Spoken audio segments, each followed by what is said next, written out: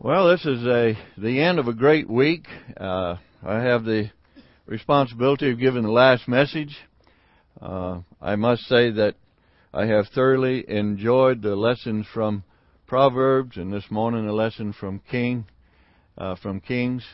Larry and I have often crossed paths. We've often shared in various conferences together, and I could just put out sort of a testimony here that all of the brethren that I have the privilege of sharing ministry of God's Word and gospel meetings and other things, they are great guys. They really are. And there's just no competition. Everybody's got their own unique gifts, their own way of expressing the Word of God, and that is complementary one to the other. And it's certainly been my privilege to be with Larry and Wanda on many occasions, and this one has certainly not been disappointing in any way. So pray for them as they travel now about, we said about 11 hours or something. And you might remember us as well. We, Lord willing, will rush off right after 2. Don't be offended in any way. We've got to get going. We've got to drive back to Sacramento, and we have to turn in our rental car and catch a plane at 6 o'clock, and we'll fly to L.A. and spend a little time in L.A., then we'll fly to Detroit, spend a little time in Detroit, and then we'll fly to Marquette, Michigan, and probably not too much time there, and then we'll drive 3 hours back home. So we should get home Sunday afternoon sometime, all being well, Lord willing. Let me also say that many of you have been so kind and so gracious to us this week to invite us to your campsites or to your housekeeping or to your places where you've enjoyed the week and ask us to come and enjoy some meals and refreshments and fellowship. And we've not been able to do that to everybody that asks us. So thank you very much for thinking of us. We've been well cared for and taken care of. Our daughter Joanne, our son-in-law Jeremy, and their 2 children were here, and we took advantage of that. They live in San Diego. We live in Sault Ste. Marie, Ontario, so we took advantage of spending some time with them. I hope you were not offended in any way or didn't think that we didn't want to come. It just, you can only do so much in a week. And so, again, for the conveners of the conference, of the time here and for the opportunity to be here, it's been our delight. You've been kind, you've been gracious, you've been encouraging to us, and yes, some of you have been very challenging for us as well. Thank you for listening, because I don't always say the right thing, and I need to be corrected from time to time, and I've appreciated those thoughts, instructions. A wise man receives instruction. And so thank you for those of you who have been bold enough or brave enough to say, now, Brother Joe, about this. And so may we all learn. Iron sharpens iron. May we all learn something here this week. Our last message is going back to Hebrews chapter 12. Please turn there with me. Oh, by the way, just a show of hands. How many of you started or tried to learn Hebrews chapter 12, the first 3 verses? Did you just tried? Great. Good. I'm not going to ask the next question. It's okay. Not going to embarrass anybody that far. Okay. Let me read it for you again. Sometimes just the reading of God's Word publicly just helps you. You read it yourself and you don't seem to get too much. Somebody stands up and reads it and you go, my goodness, look at that, So let me just read it for you again. Hebrews chapter 12 and verse 1. Wherefore, seeing we also are compassed about with so great a cloud of witnesses, let us lay aside every weight and the sin which does so easily beset us, and let us run with patience the race that is set before us, looking unto Jesus, the author and finisher of our faith, who for the joy that was set before him endured the cross, despising the shame, and is set down at the right hand of the throne of God. For consider him that endured such contradiction of sinners against himself, lest you be wearied and faint in your minds. We looked this week at the way. We looked at the weights. We looked at the wickedness. And we looked at we didn't look at the weariness, but we'd like to look at the weariness, but we don't have time to look at the weariness. But we looked at various aspects of the race for which I suppose we all can identify in some way. However, this morning we got to fast forward. And we've got to go ahead because we've got to look at the winner this morning. This is the one who's already blazed the trail. This is the one whose race took him from the right hand of the Majesty on high, who came down to earth, did the work of God, and has now ascended back into heaven. His trip was a round trip, wasn't it? But he's not going to stay forever at the right hand of the throne of God. For the next loud voice that we hear are going to be that shout, and the voice of the archangel, and the trumpet of God. And the Lord Jesus will come, and by the grace of God, we will go. I would like to just say this thought before I get into my message this morning, and that is this, that if the weights and the wickedness, that is, if the weights and the sins do not hinder you, perhaps the weariness will. Sometimes you just get weary in well-doing. Sometimes you just get tired in the race. And if we're not careful, the tendency will be to slow down, give up, get discouraged. Well, dear folks, listen. Try not to give up. You know, a man reaps what he sows. And the Bible is very clear that if we continue on, we shall reap. That if we continue on, that day is coming. If you continue on, listen, the hymn writer put it like this, it will be worth it all when we see Jesus. Now, our last message is going to be beginning in verse number 2 this morning, looking unto Jesus. It's taken us all week to get here, but I'm so happy that we're here, because here is the motivation for the race. There's a story told about a little country school, and every year they had a cross-country race. And everybody in the school could run. It didn't matter how old you were or how big you were, everybody could run. And so there was just a little boy, wasn't very old, and he wanted to run in that race. And what motivated him to run in that race was every year they gave a huge, big trophy to the winner of this race. And they kept that trophy sort of in the entranceway, in the hallway of that little country school. And it sat on a table, and it sat there all year. And the winner of the race every year got his name on that trophy. And that little boy would look at that trophy, this big trophy, every day he'd go to school.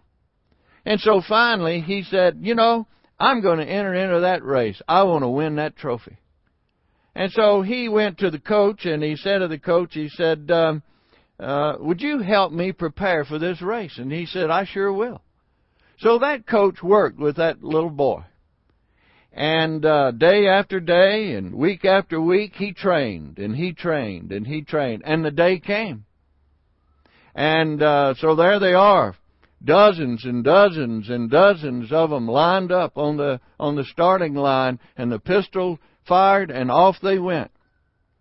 And here's this little guy, not very big at all. There's big guys in the race. And in this cross-country race, it went, you know, started off in a big meadow, then it went down through the woods, and then it crossed a field, and then a creek, and then a cornfield, and then back around, and then through the woods. And the last part of the race, after quite a ways, it came back into this open field. So the starting line and the finish line were the same. On this side it said start, and on this side it said finish. So the pistol went, and off they went. And this little guy, all he had in his mind was, I'm going to get that trophy today. I am going to get that trophy. And so he ran and through the woods and across the creek, and his feet are wet, and he goes through the field, and he gets mud on his feet, and he's in the cornfield, and he's really doing his best, but he's not winning yet. Matter of fact, he's falling behind a bit, and others are getting in front of him. But as he broke through that wooded area and into that big field, he looked at the other end of that field, and he saw the sign, finish line. But that wasn't what was motivating him. Behind the finish line, on a table, was the trophy. Well, he just fixed his gaze on that trophy. And if he thought he was running good before, man, he picked up the pace. He didn't care who was on the left. He didn't care who was on the right. All he did was just focus on that trophy.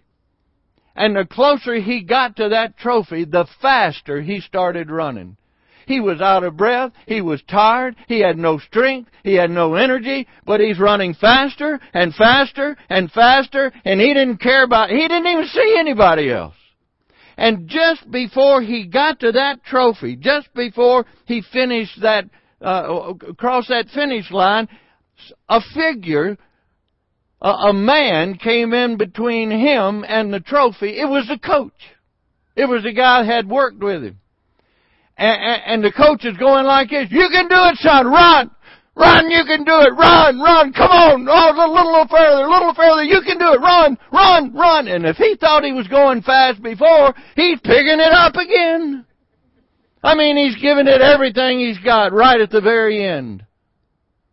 And as he crossed that finish line, he was absolutely, completely exhausted. And he fell into the arms of the coach. And the coach picked him up and he said, you did it!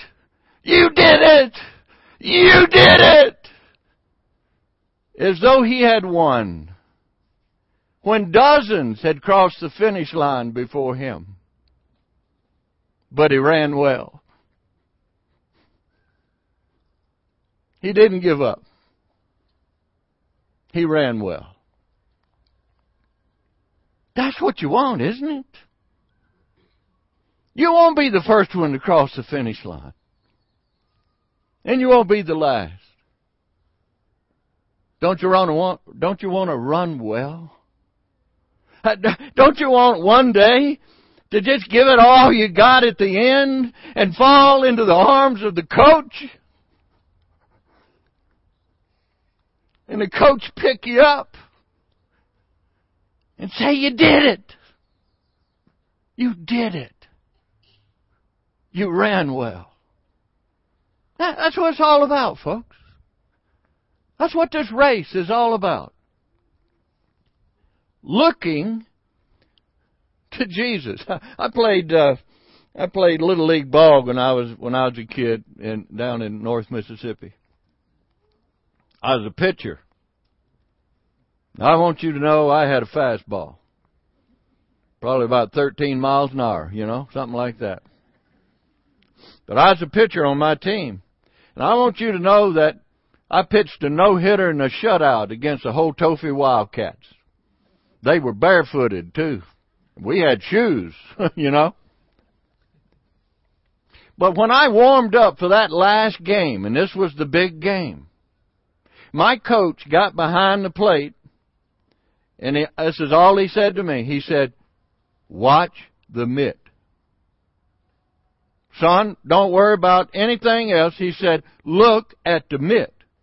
So I'm winding up. I'm looking at the mitt. Hit the mitt. Put the mitt over here. Hit the mitt. Put the mitt over here. Hit the mitt. Matter of fact, I got so consumed with that whole thing, all I could see was the mitt. That mitt looked that big. It looked big as that umbrella. You couldn't miss it. And that was a great game. I will never forget that game. I was probably 13 years old. I'm not sure. But this is what the Scriptures is talking to us about. Looking to Jesus. Everything else fades into nothingness. Our gaze focus on Him. You draw away from everything else. You focus on the Lord Jesus. You say, how do you do that in His Word? I can't see Him physically. I focus on Him in His Word.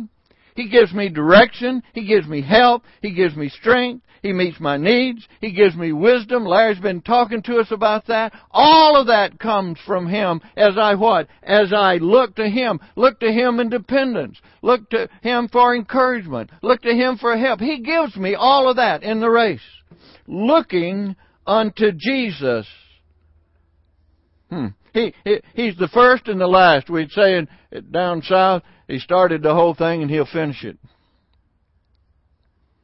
He is the Lord Jesus Christ. He didn't tell us to look to ourselves. He didn't tell us to look around. He didn't tell us to look for our own strength or our own success or our religion or our ceremony. He said, look to Him. Remember the other night we talked about it? Come unto me, all ye that labor and are heavy laden. Come where? To me. What does He tell us here? Looking to Jesus. Look to Jesus for salvation. Look to Jesus for sanctification. Look to Jesus for service. Look to Him. Doesn't Isaiah remind us of that? They that wait upon the Lord shall renew their strength. They shall mount up with wings as eagles. They shall run and not be weary. They shall walk and not faint. The Scriptures are clear that when we exchange our strength for His strength, then we have strength to run the race. Unto Jesus. Now, notice, looking unto Jesus, we got more in our story, who for the joy that was set before Him. Joy that was set before Him. Folks, you got to get the big picture here. You got to get the big picture. Let's go back to John chapter 13 and look at the big picture. John's Gospel and chapter 13. I'm just going to read a few verses. Matter of fact, 3 verses. You remember John chapter 13 is taking place the night before the Lord Jesus was crucified. This is the night of the Last Supper, so-called. This is when He meets with His own. This is when He washes His disciples' feet. Listen, all that happened. It was literal. It was physical. And that's the way it happened. There are great applications to this. Let me show you some of the applications to it. Notice in verse number 4. Verse number 4. The Lord Jesus rises from supper, that's with His disciples, and laid aside His garments, and took a towel, and girded Himself. After that He poureth water into a basin, and began to wash the disciples' feet, and to wipe them with the towel wherewith He was girded. That's exactly what happened. It happened physically. He did that to His disciples. Watch the picture. I'm going to show you a picture. I'm going to show you a spiritual picture nestled in with the physical and the literal. Watch it in number 4. He, the Lord Jesus, rises from supper. What supper represent? Fellowship. If any man hear my voice, He says, I will come into him and sup with him. I'll have fellowship with him. We'll get to know one another. In our picture, watch this. He rises from supper. He rises from the unbroken fellowship with the Father in heaven. The communion that He's had for eternity past in time. He rises from supper. What does He do? He lays aside His garments. Oh, He never ceased to be God. But He clothed Himself in flesh. He lays aside the garments of glory, and He takes a towel. That's the servant's dress. And He girds Himself, and in verse 5, He does the servant's work. Are you getting the picture? The Lord Jesus steps out of heaven. He comes down as a man, robed in flesh, the Godhead see. Lays aside the glories and the prerogatives of glory, submits himself completely to the Father's will, dresses himself with a towel, and that is, with flesh, and he does the servant's work. For he said, I came not to be ministered unto, but to minister. The servant king has come. He pours water into a basin. He washes the disciples' feet. The story doesn't end there. The picture doesn't end there. Look in verse number 12. So after he had washed their feet, in other words, in our picture, after he has finished the work, notice, and had taken his garments. The Lord Jesus now in a glorified state, taking back on the garments of glory, notice, and was set down again. Where did he come from? Heaven. Where's he going back to? Heaven. We're looking in 3 verses at a picture of the complete work of the Lord Jesus Christ. Left heaven's throne, came down as a man, as a servant, did the servant's work, completed the work, took his garments of glory again, ascended back into heaven, and is set down again at the right hand of the throne on high. The question is this: do you know what I've done to you? Beyond the physical, beyond the literal, beyond the example, the complete work of our Lord Jesus Christ. Now we can begin to understand something. Who for the joy that was set before him. The joy of what? Job well done. Satisfaction of completing the will of God. The joy of becoming the substitute for sin for all of humanity. The joy of finishing it all. The joy of running the race. The joy of crossing the finish line. The joy that was his to do the Father's will. He knew what he was doing, and he did it completely. But now notice, not only that, we're back in Hebrews, it said, who for the joy that was set before him endured. He had to. It would have been one thing if the Lord Jesus said, well, I'll go down, I'll be born as a babe in Bethlehem, I'll grow up, and when I'm 12 years old, I'll come back home, I'll come back to heaven. It would have been one thing if he said, no, I'll go down there, I'll be born as a babe in Bethlehem, I'll grow up, when I'm 12, I'll go to the temple, and I'll hang around for a few years, but then I'm coming home. You know the story, and I don't have time to take you through every event in time. He went on to be baptized. He went on to be tempted. He went on to show us God. He went on to heal the blind and raise the dead and to show the miraculous power. He went on to where? Calvary. And as he walked the hill to Calvary, remember something, he could have called 10,000 angels. But he endured the cross. The Lord Jesus went all the way.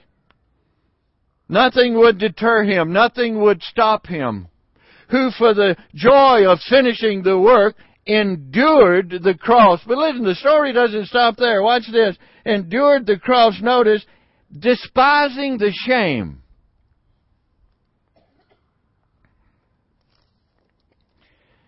Folks, the word despise, you know what that means. It means to belittle. To think nothing of. To disregard. Watch what your Bible is saying. He thought nothing of the shame,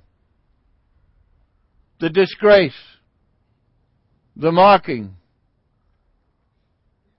the derobing, the beatings. You know, Isaiah 52 and what is it, 14 or something like that says, his visage was marred more than any man. Think about that. It could not mean that at Calvary nobody had ever been beaten that much. It could not mean that what he looked like was worse than anybody else ever looked. It could not mean that, I don't think. Even though it was horrible what happened to him physically. But listen to this. His visage was marred more than any human being, because there was never a human being like him. He is the God-man. It would be something for any man to be marred at any time and their visage to be marred, but think of the perfect, spotless, holy, sinless Son of God being marred. He was marred more than any man because He was perfect in the beginning. And it was the very God of the universe in the form of His Son, the Lord Jesus, that was marred. But now watch it. Despising, belittling. Do you know where we get the word shame from? You ever look that word up? It has many variations of meaning from the Greek word, but now listen to this particular meaning. The Greek word can mean this. It comes from a word that means disfigurement or disgrace.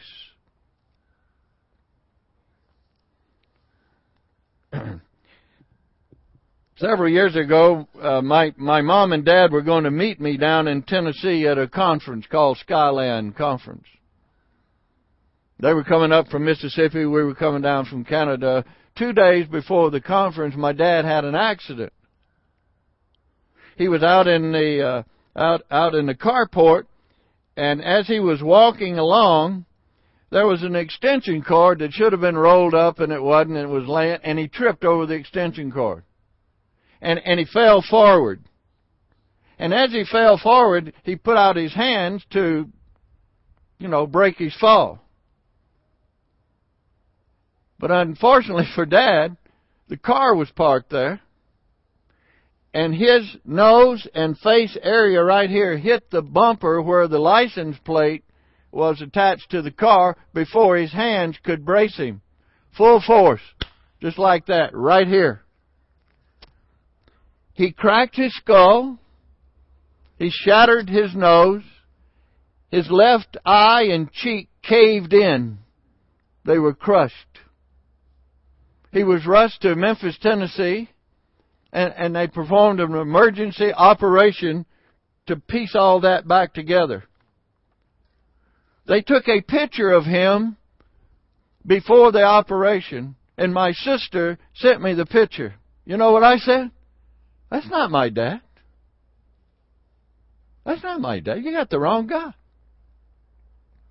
You could not recognize him.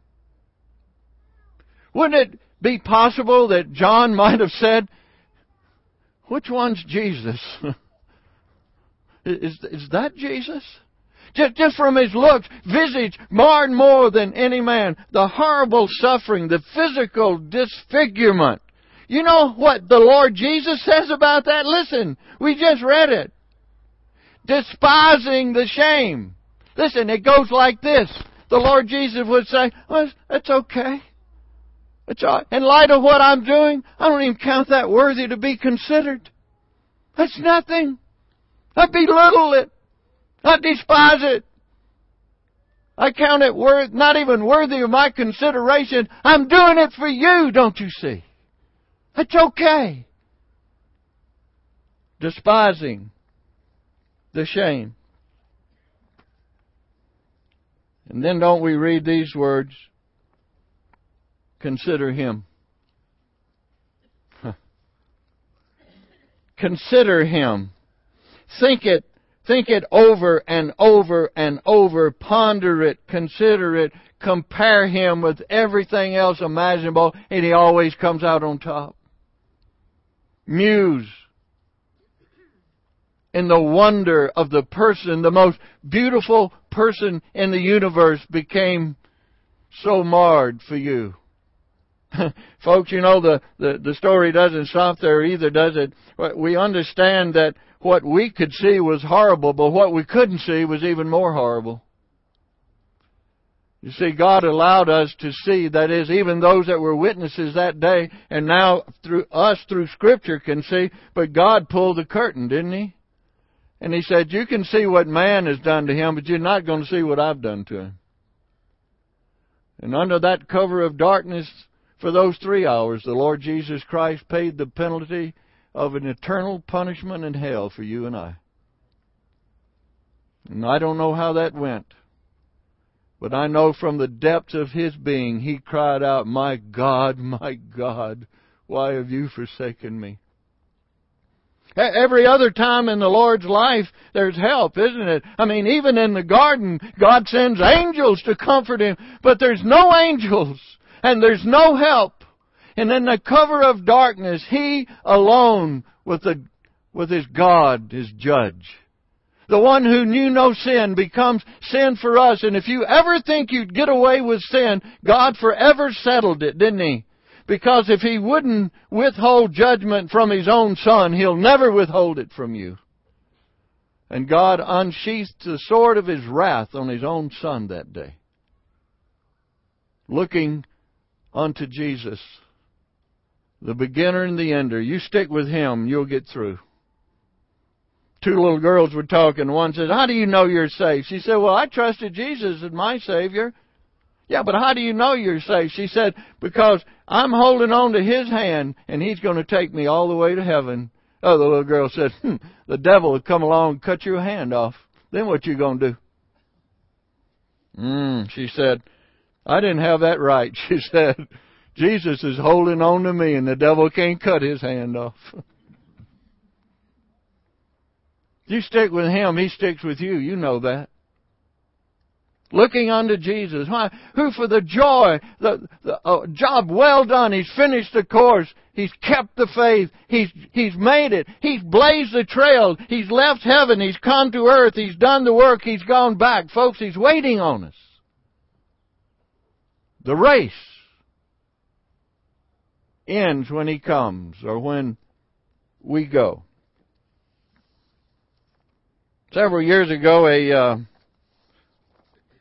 a guy said to me, I think you'd like this message. People give me stuff all the time. I'm not much of a reader. I'm not much of a listener to all these things, and I don't know, it got lost, and months later, it surfaced in my truck. I was driving somewhere, put the thing in. It's about a lady who ran the race to the end. And as best I can remember it, I'm going to tell you the story in closing today. The son in the family, it was a Christian family, he had a sister, mom and dad. The son told the story, and he said, I remember the day that my mother collapsed in the kitchen, and polio was the reason. She didn't know she had it. The ambulance came and took her away. He said, I didn't know that it would be 2 years before I'd see my mother again. We went to a sanatorium, he said. She was in an iron lung. And they brought her out, and she couldn't even move her head. And they had to turn the whole thing around, and through the glass, we saw our mom for the first time. He said, I didn't know it'd be another year before she came home. But the day that she came home, my dad and my sister and myself, we cleaned up. We took 2 baths. We wanted to be so clean and everything. When Mom came and said they brought her home in a wheelchair, strapped in. And by now she can move her head and she can talk. And we had a special room for Mom to come back to. We had built it for her. Mom was a concert pianist in the local church. She played the piano in the church, and we were a Christian family. And so Dad says, look, before we take Mom to her room, she hasn't been here for family devotions for a long time, so we're going to have family devotions. And so the mom said, well, after we have family devotions, I want you to pray that God would give me a ministry. Davy, the son, said, Mom, you're never going to play the piano again. It's just, you're not going to be able to do that. She said, I know that, Davy. I know that, but God has a ministry for me. She said, I don't want to give up. And so they prayed that God would give a ministry. Time passes. I don't know, this is a long time. This whole thing is stretched out. And some weeks or months later, a visiting preacher comes by. He read the scriptures. He was about to pray. And she said, would you pray for me that God would give me a ministry? Her name was Mrs. Gibbs. No reference to the Gibbs that we might know as far as I know. But nevertheless, he said, Mrs. Gibbs, you might as well face the facts. God's through with you. You don't have a ministry.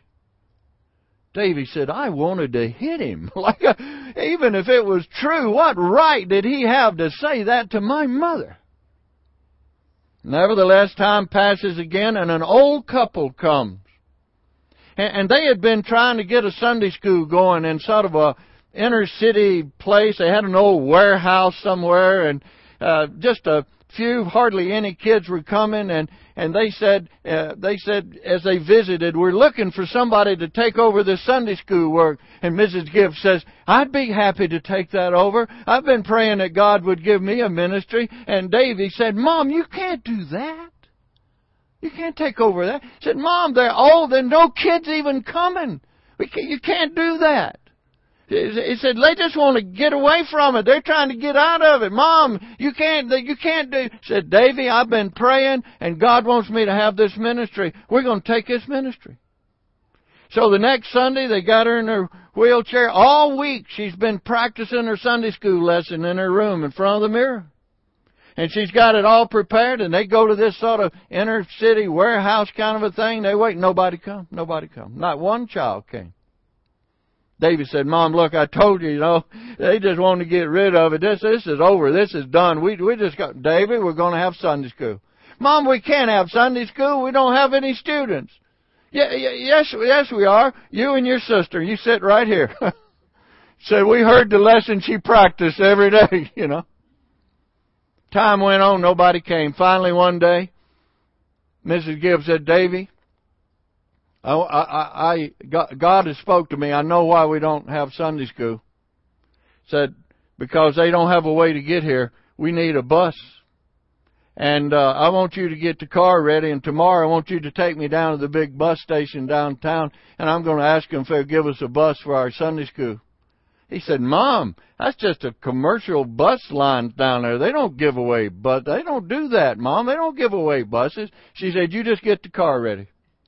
So the next day, Davy and his mom get in the car. They drive down. It's a big complex down. They can't even find a place to park. They have to get in the back where the buses are, and sort of a big wall back there, and can't even hardly get her out of the car. Finally, they get her in a wheelchair. They get her up to the receptionist, and the receptionist says, can I help you? And she said, well, thank you very much. You can. She said, I've come here today to ask for a bus for our Sunday school. We have kids that can't get to our Sunday school, and we need a bus. She said, well, I'm just a receptionist, of course, but she said, the vice president is here this morning. Would you like to talk to him? And she said, well, thank you very much, I would. So in a few minutes, the vice president of the company comes down and says, yes, could I help you? And she said, well, we got this Sunday school, and the kids can't get there, and we need a bus. She said, I was wondering, could you give us a bus for our Sunday school? He said, lady, this is a business here. We're a commercial bus line. We don't do charitable things like that. We don't give away buses.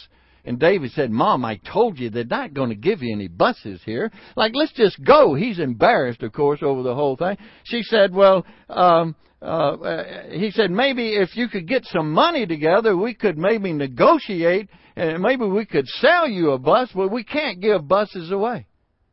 She said, you can't give me a bus? He said, no, I can't give you a bus. She said, well, could I just ask you one question before I leave? He said, sure, what is it? She said, do you own those buses out there? He said, well, I'm the vice president of the company. She said, well, I realize that. Are they your buses? He said, well, I guess technically they're not really my buses. She said, well, you couldn't give me a bus. They're not your buses. Could I speak to the person that owns the buses? She said. He said, lady, you're incredible. Said, the president's in his office, but I don't think he'll come down. In a few minutes, the president comes down. Before she had a chance to say anything, he said, lady, you're absolutely incredible. He said, I saw you parked under my office window in the back. I saw you and all the difficulty you had just getting out of the car.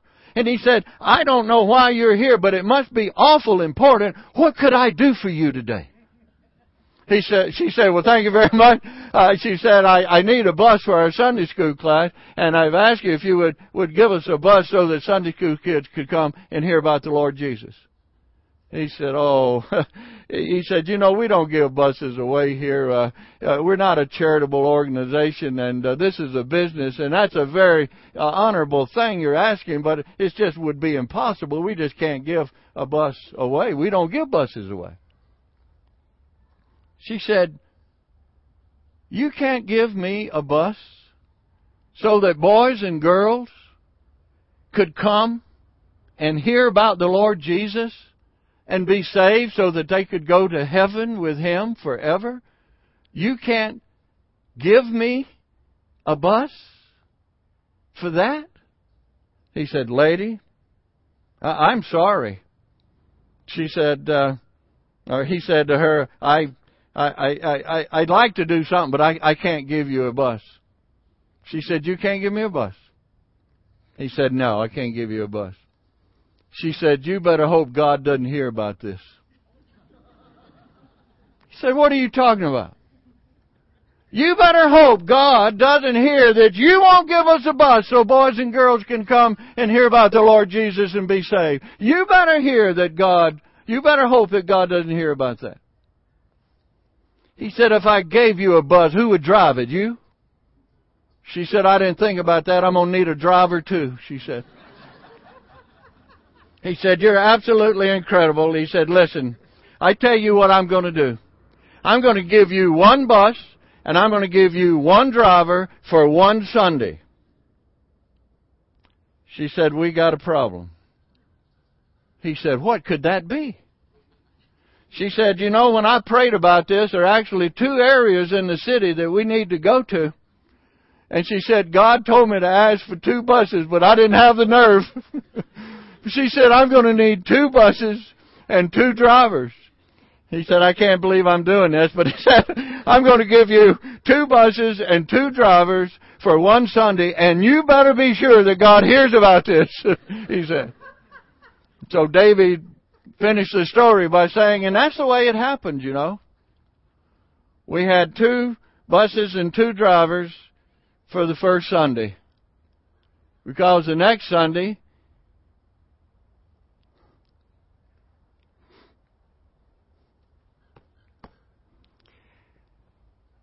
we had 3 buses and 3 drivers. And the next Sunday we had 4 buses and 4 drivers. And the next 20 years we had 30 buses and 30 drivers and 5,000 children in Sunday school because a woman who couldn't feed herself would not get out of the race. She believed God had a ministry for her. Davy said Mom would say, Davy, push me out in the parking lot. She'd knock on the door of that bus. The driver would open the door. He's waiting in the parking lot. She said, now you put out your cigarette and you come in because Jesus is going to change your life today. Many of those drivers got saved. You might know the man that owned the company. He got saved. His children went to that Sunday school. Folks, listen. This is a true story. This is not fiction. It happened down in the Atlanta, Georgia area. Many, many years ago, probably around the turn of the century. Because she would not give up. Listen, my final message to you is you keep your eyes on the Lord Jesus and you don't give up. You don't quit. You fall down, you get up. You get hurt, you get up. You look unto Him the author and finisher of your faith. He started the whole thing. He's going to carry you through. He's going to finish the whole thing. And one day, you're going to fall into His arms. You. Little you and little me. And by the grace of God, He's going to say, you did it, you know. You did it. You see, He does everything for us. We can't save us, so He saves us. We can't keep ourselves, so He keeps us. We don't know what to do, so He gives us His Word. We don't know how to read it, so He gives us His Spirit. We don't have the strength to do it, so He gives us the strength. He does it all, and at the end, He rewards us for it. Folks, you can't get it any better than that. All glory to God. All praise to our Savior. Think about it. Think about what you and I could do. Think of the resources we have. Think of the capabilities that we have. Think of the assembly that you're in. What could we do if we wouldn't give up? How could we continue to run this race without Him? We can't. Why don't you stop trying? Why don't you just surrender? Why don't you just give up? Why don't you just say, I don't want to live like this anymore? Why don't you just say, I'm in. This is where I want to be. In the race. Running for Him. Carried by Him when I can't go any further. Borne along by His Spirit. We don't really look at the trophy or the rewards, do we? We just fix our eyes on the coach. And the more you look at Him, the more beautiful He gets. And it will be worth it all when we see Jesus. May God be with you. Let's pray. Father, thank You for just the grace of God that finds us where we are. Father, please don't leave us to ourselves. We're at best unfaithful servants. Help us. Encourage us. Convict us. Reprove us. Rebuke us. But, oh God, don't leave us. Work with us. And through it all may we receive the blessing and return it to God by the sacrifice of the fruit of our lips. All praise be to our Lord Jesus Christ. In His worthy name. Amen.